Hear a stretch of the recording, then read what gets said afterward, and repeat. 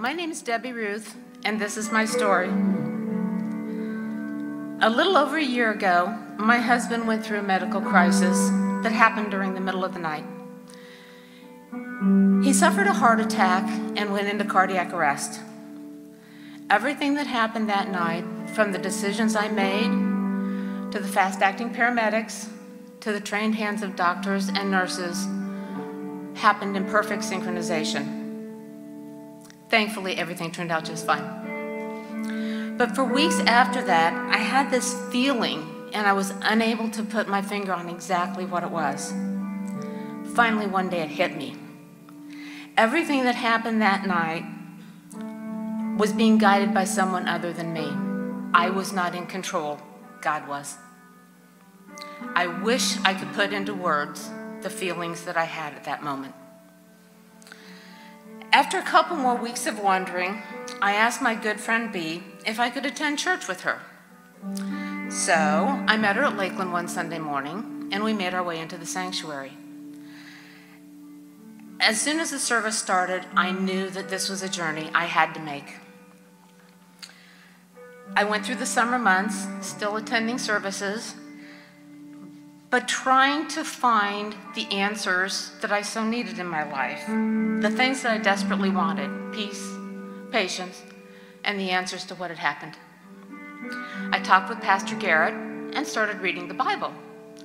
Now, reading the Bible did offer me comfort and a sense of calm, but peace and patience were still eluding me. I went on walks alone, hoping for answers from God, thinking that just being by myself would help. In the fall, I saw Guided Through the Wilderness was starting, and I knew it was another journey I needed to make.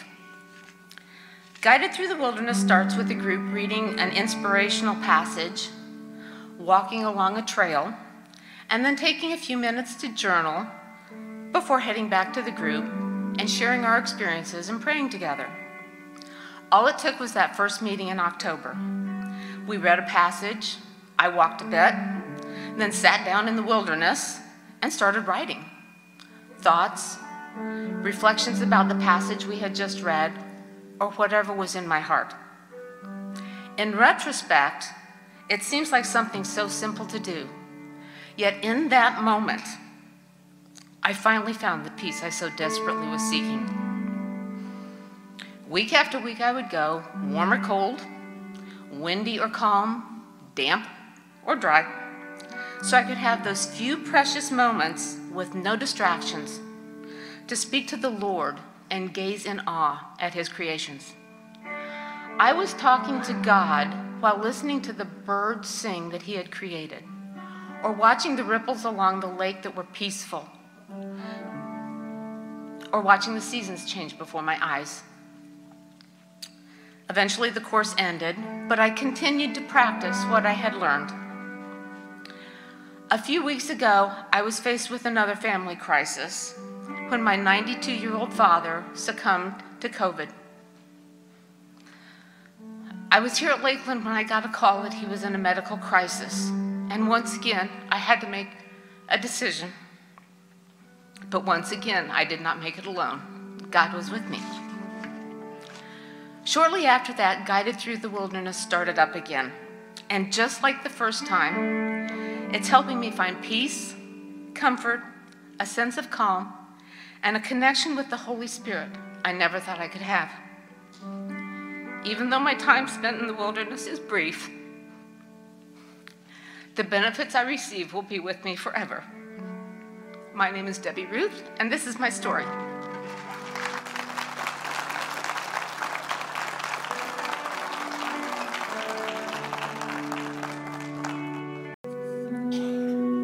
Lord, wherever we find ourselves today, may we know today that we are under your care. Thank you, Jesus. Amen. Anybody notice this palm tree is looking bad? Yeah, so it looked just like that one when I got here this morning. And by service, this is what we're left with. It's kind of how life is, isn't it? I mean, it could just turn. You know, one morning everything's fine, and by late morning, it's not.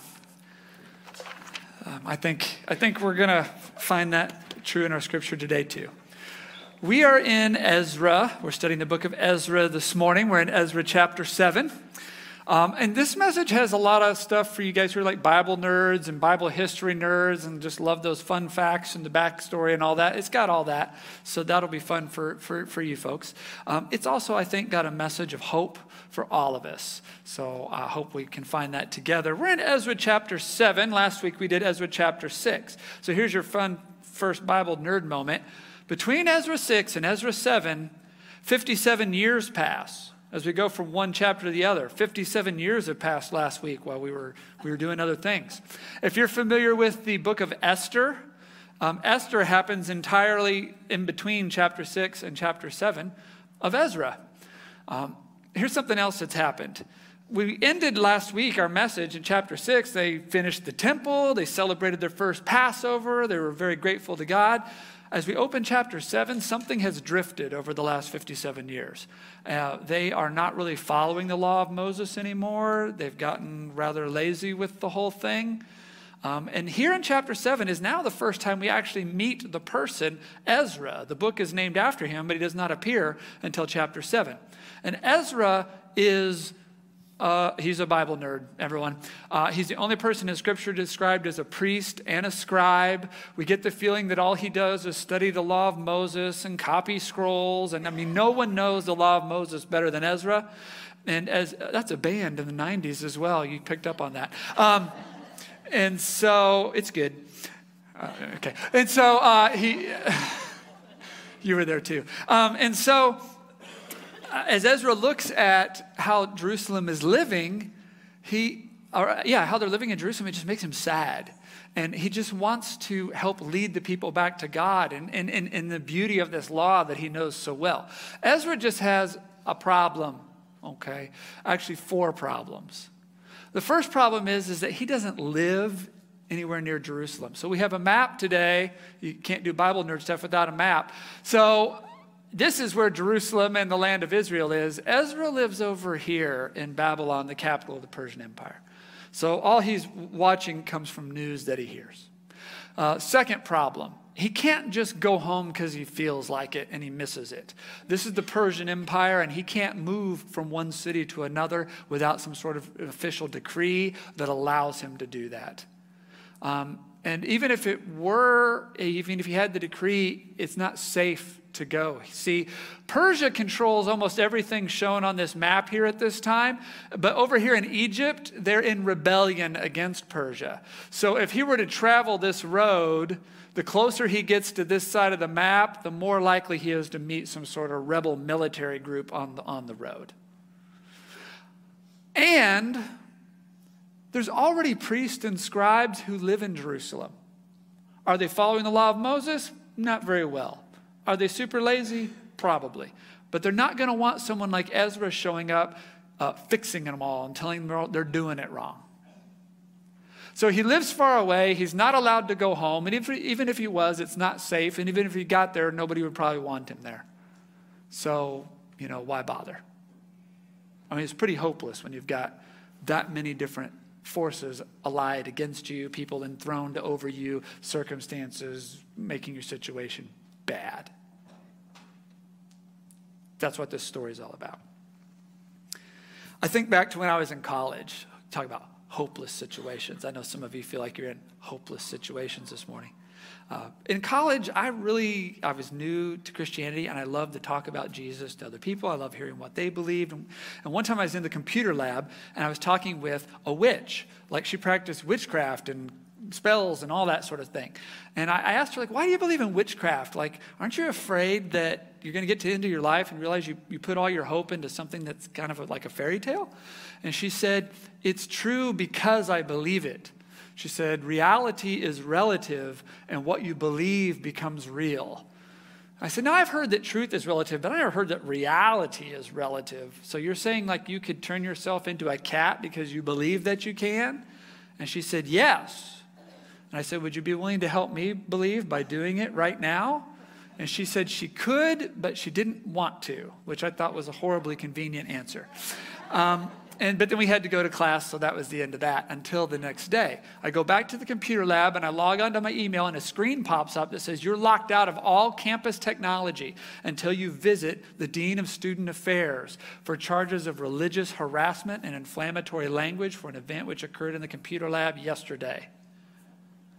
I thought, what on earth? I didn't get the feeling we were having that kind of a discussion. So I started thinking, like, what am I going to say to the dean to explain what happened? And that's when I realized this is not going to go well for me.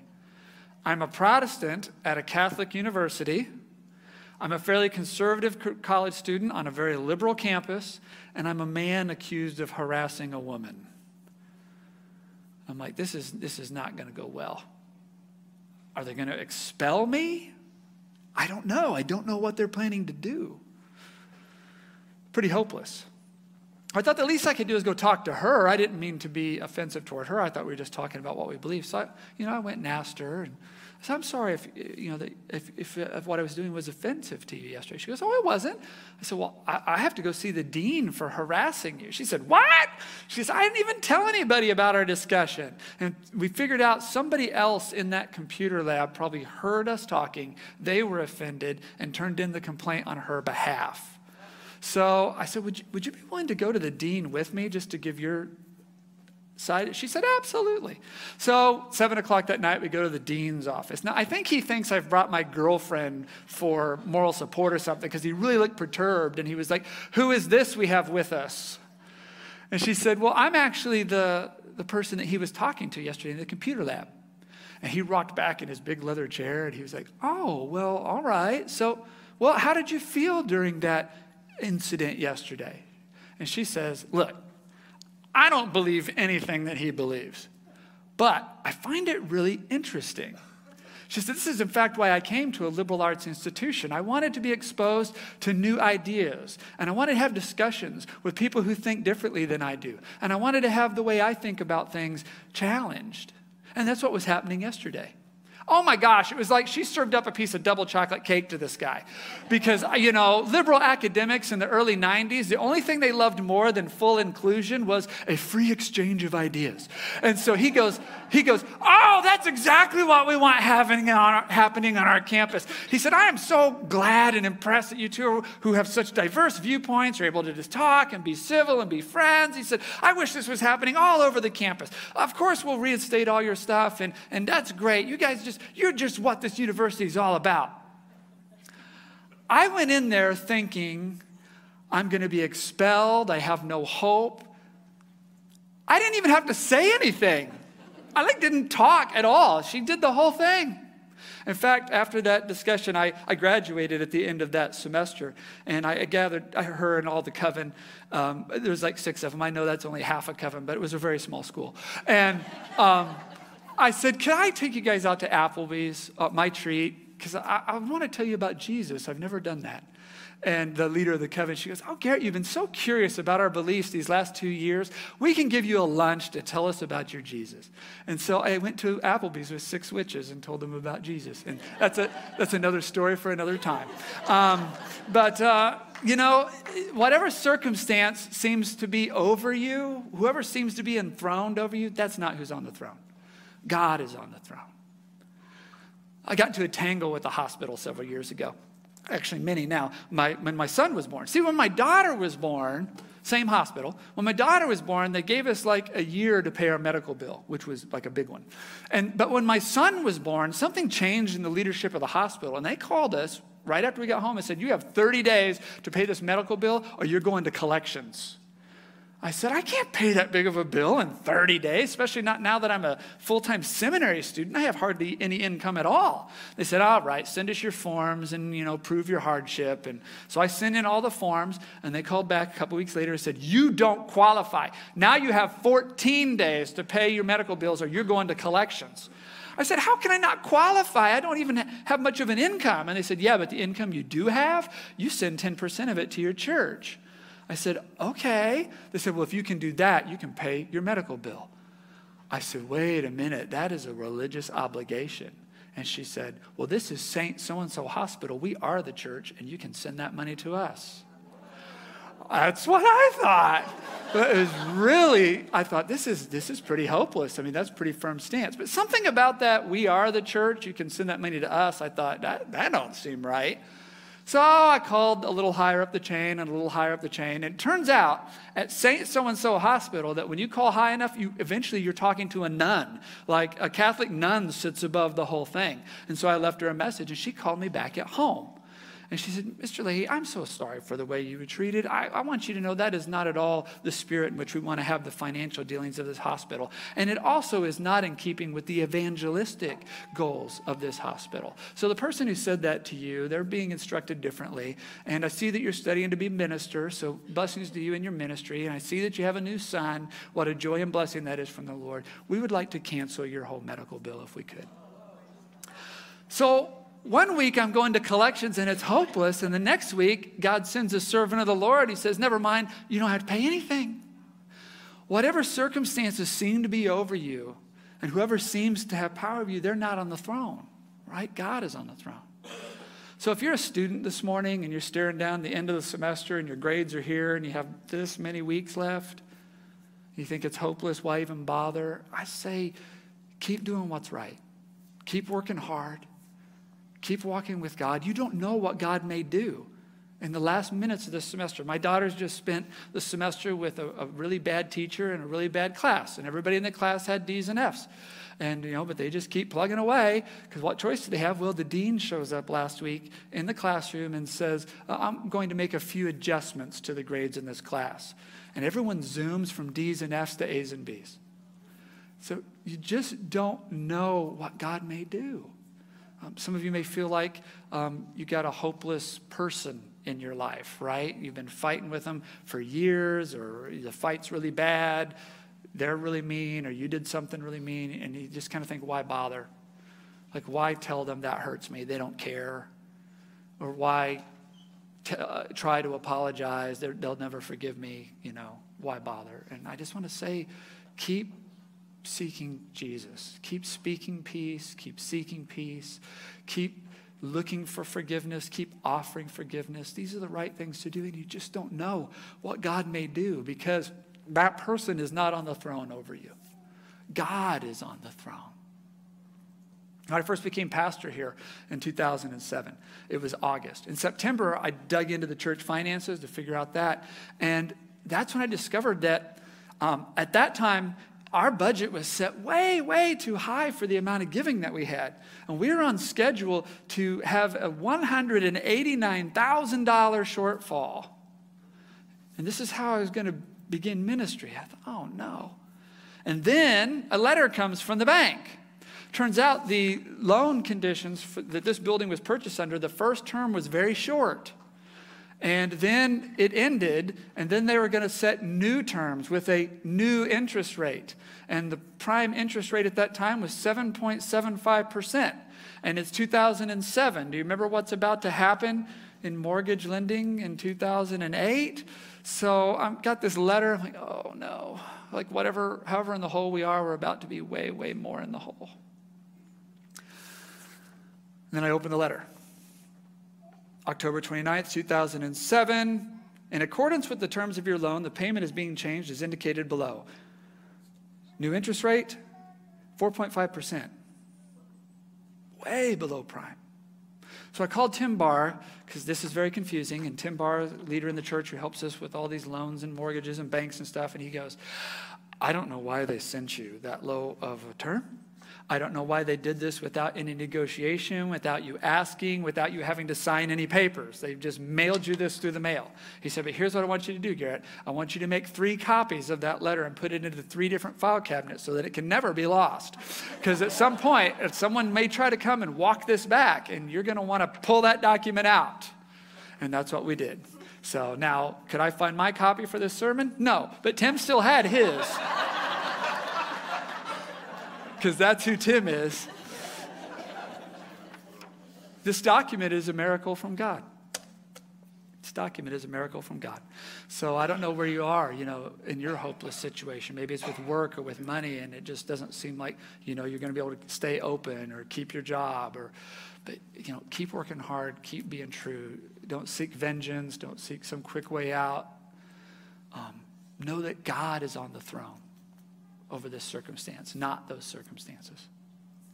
Your document may be on its way in the mail already, and you just haven't seen it yet. God is already at work. Do you know who else saved documents? Ezra. Because Ezra is a huge document nerd, right? He's a scribe and a priest. In fact, I don't know if you know this, but Ezra and Nehemiah used to be one scroll. It got split later for some convenience purpose. But Ezra and Nehemiah used to be one scroll. And what Ezra is it's a scrapbook of Israel's homecoming. It's original documents that were saved and then a little story put around them, just like you would put museum plaques around documents so that you could fully understand the story and the wonder of this document that you're looking at. But if you read Ezra, what it really is lists of treasure they were given, lists of people who traveled the road home, and royal decrees that allowed them to do all this stuff. And then story put around it. You can say like, look, that's not just a weird bank document. That's a miracle of what God did. And so Ezra chapter 7 contains one of these documents that has been saved. Now, here's your super Bible nerd moment. Most of the Bible is written in Hebrew, but there's a little section here of chapter 7 that's actually written in Aramaic, a whole other language, because that is the language of the Persian Empire at that time. Because this is a decree from the king of Persia. And Ezra has copied it, even in its original language, into the Bible to say, you wouldn't believe God did this if I didn't show you the document right here where it happened. And so, out of honor to Ezra, the Bible nerd, let's read this decree that he wanted to save for us and find the story behind it. So it starts out with this intro. King Artaxerxes has given a copy of the following letter to Ezra, the priest and scribe who studied and taught the commands and decrees of the Lord to Israel. And here's where it kicks into the Aramaic. Halach, no, I don't know Aramaic. From Artaxerxes, the king of kings, to Ezra, the priest, the teacher of the law of the God of heaven, greetings. I decree that any of the people of Israel in my kingdom, including the priests and Levites, may volunteer to return to Jerusalem with you. And that's it. Ezra's first two problems are gone. He can go home, and he can go home with a big group if he can get them to go with him. It goes on. I and my council of 7 thereby instruct you to conduct an inquiry into the situation in Judah and Jerusalem based on your God's law, which is in your hand. We also commission you to take with you silver and gold, which we are freely presenting as an offering to the God of Israel who lives in Jerusalem. Furthermore, you are to take any silver and gold that you may obtain from the province of Babylon, as well as the voluntary offerings of the people and the priests that are presented for the temple of their God in Jerusalem. These donations are to be used specifically for the purchase of bulls, rams, male lambs, and the appropriate grain offerings and liquid offerings, all of which will be offered on the altar of the temple of your God in Jerusalem. Any silver and gold that is left over may be used in whatever way you and your colleagues feel is the will of your God. But as for the cups we are entrusting to you for the service of the temple of your God, deliver them all to the God of Jerusalem. If you need anything else for your God's temple, for any similar needs, you may take it from the royal treasury. I, Artaxerxes, the king, hereby send this decree to all the treasurers in the province west of the Euphrates River. You are to give Ezra the priest and teacher of the law of the God of heaven whatever he requests. If you are to give him up to 7,500 pounds of silver, 500 bushels of wheat, 550 gallons of wine, 550 gallons of olive oil, and an unlimited supply of salt. Be careful to provide whatever the God of heaven demands for his temple, for why should we risk bringing God's anger against the realm of the king and his sons? Why would Artaxerxes do something like this? Well, the Bible's answer is that God is moving him so that Ezra can get home and turn the people back to God. But what's Artaxerxes thinking in his own head while he's doing this? So could we pull the map back up? So this is Persia, and Egypt's in rebellion. And perhaps Artaxerxes thinking, Israel's between me and Egypt. This might be a good time to have them happier with me than sad, stronger than weak, loyal rather than disloyal, so they're not joining Egypt against me. God may be using just a little bit of political paranoia to get Ezra home so the hearts of people can be changed. Now that's entirely different than why is he giving him all this treasure to sacrifice to your God and please your God and follow the laws of your God? Well, remember what we said last week about the strange beliefs of Persians. Persians didn't believe that a god or any gods created the world. They believed the world came from this chaos. Gods were in it, but the world created itself. And they didn't believe that there was one God who oversaw everything. They thought there were many gods. In fact, the Persian kings believed they were gods. Artaxerxes thought he was a god. And he was the god who started out controlling this spot of ground, and then because his God was awesome, controlled all this. That's why he keeps calling the Israelites God, the God of Israel, the God who lives in Jerusalem. That's why he says that like 7 times. He's saying, your God controls this little spot of ground. Well, from his standpoint, if there's a God who lives here, why have him mad at me? Especially if it's between me and Egypt. So we can't have too many gods on your side. Now, it's not what Israel believes. Israel believes there's one God who made everything, and he's on the throne. But God is taking this strange belief of the Persians and using it to have his temple totally refurbished. And Ezra is telling us, like, look who's really on the throne. Like, who's God now? Who's giving up all the treasure to make this thing happen so it doesn't cost us anything? Because God is on the throne. So now he gets to come home. He has all he needs. He has a group of people. There's just one problem left. There's already priests and scribes living there who aren't really following God and are probably pretty lazy. And they're not going to want some reformer showing up telling them they're doing it wrong. Well, the decree is not over yet. I also decree that no priest, Levite, singer, gatekeeper, temple servant, or other worker in the temple of God will be required to pay tribute, customs, or tolls of any kind. Friends, there's nothing like 100% tax relief to get crooks to go along with you. I mean, these guys may not want Ezra coming back saying you're doing it wrong, we're going to change anything, but he's holding a decree that says they'd never have to pay taxes again. So I think they're probably just going to be quiet and go along with it this time because it helps their pocketbook. And then Ezra is put in charge of everything. Here's how the decree ends. And you, Ezra, are to use the wisdom your God has given you to appoint magistrates and judges who know your God's laws, to govern all the people in the province west of the Euphrates River. Teach the law to anyone who does not know it. Anyone who refuses to obey the law of your God and the law of the king will be punished immediately, either by death, banishment, confiscation of goods, or imprisonment. Now, Ezra doesn't use all these powers. However, what Artaxerxes is saying is we have 4 ways to punish people in Persia, and I'm giving Ezra the power to use any of the 4 that he wants. He's completely in charge. So we started this morning saying that Ezra's situation was so hopeless, why even go home? And by the end of this decree, God's made a way for him to go home with others in safety, to be received well, and be in charge of everything and have all the resources that he needs. You just don't know. You just don't know what God can do. Because God is on the throne and not our circumstances. So I don't know what it is you may be going through this morning, but I want you to know that God is on the throne. There's one other person who knew this, probably even better than Ezra, and that is, of course, Jesus Christ. So the white cloth is still on the cross because we're still in Easter season, and we're still studying the wonder of the resurrection of Jesus on Easter. We're still saying, he is risen. He is risen indeed. And so, but don't forget that Jesus had his own hopeless night. He came in Palm Sunday with everyone celebrating him, and by the end of the week, that same crowd is crying, crucify him. And all his friends have abandoned him. His best friend who said, well, I'll stay here until I die, even if everybody else runs away. He denies 3 times that he even knows Jesus. Once to a teenage servant girl.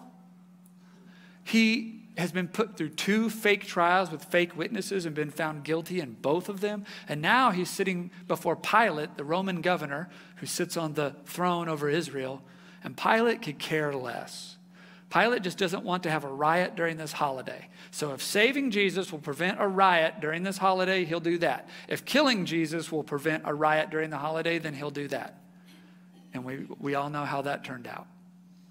But there was a moment when Pilate's trying to figure out which way to go that he takes Jesus in the back room. John chapter 19. He took Jesus back into the headquarters again and asked him, "Where are you from?" But Jesus gave no answer. "Why don't you talk to me?" Pilate demanded. "Don't you realize I have the power to release you or crucify you?" Then Jesus said, "You would have no power over me at all unless it were given to you from above." Jesus knows he's not on the throne over me. God is on the throne. Pilate pronounces sentence. Jesus dies on the cross and he's buried. But then Sunday morning, who's on the throne? As Jesus rises from the dead and becomes king of all the universe. And this moment when humans have done the very worst thing that humans have ever done is turned by God into the thing that allows humans to be saved. Jesus' death and resurrection as payment for sin becomes the thing that lets us all come to God. Because God is on the throne.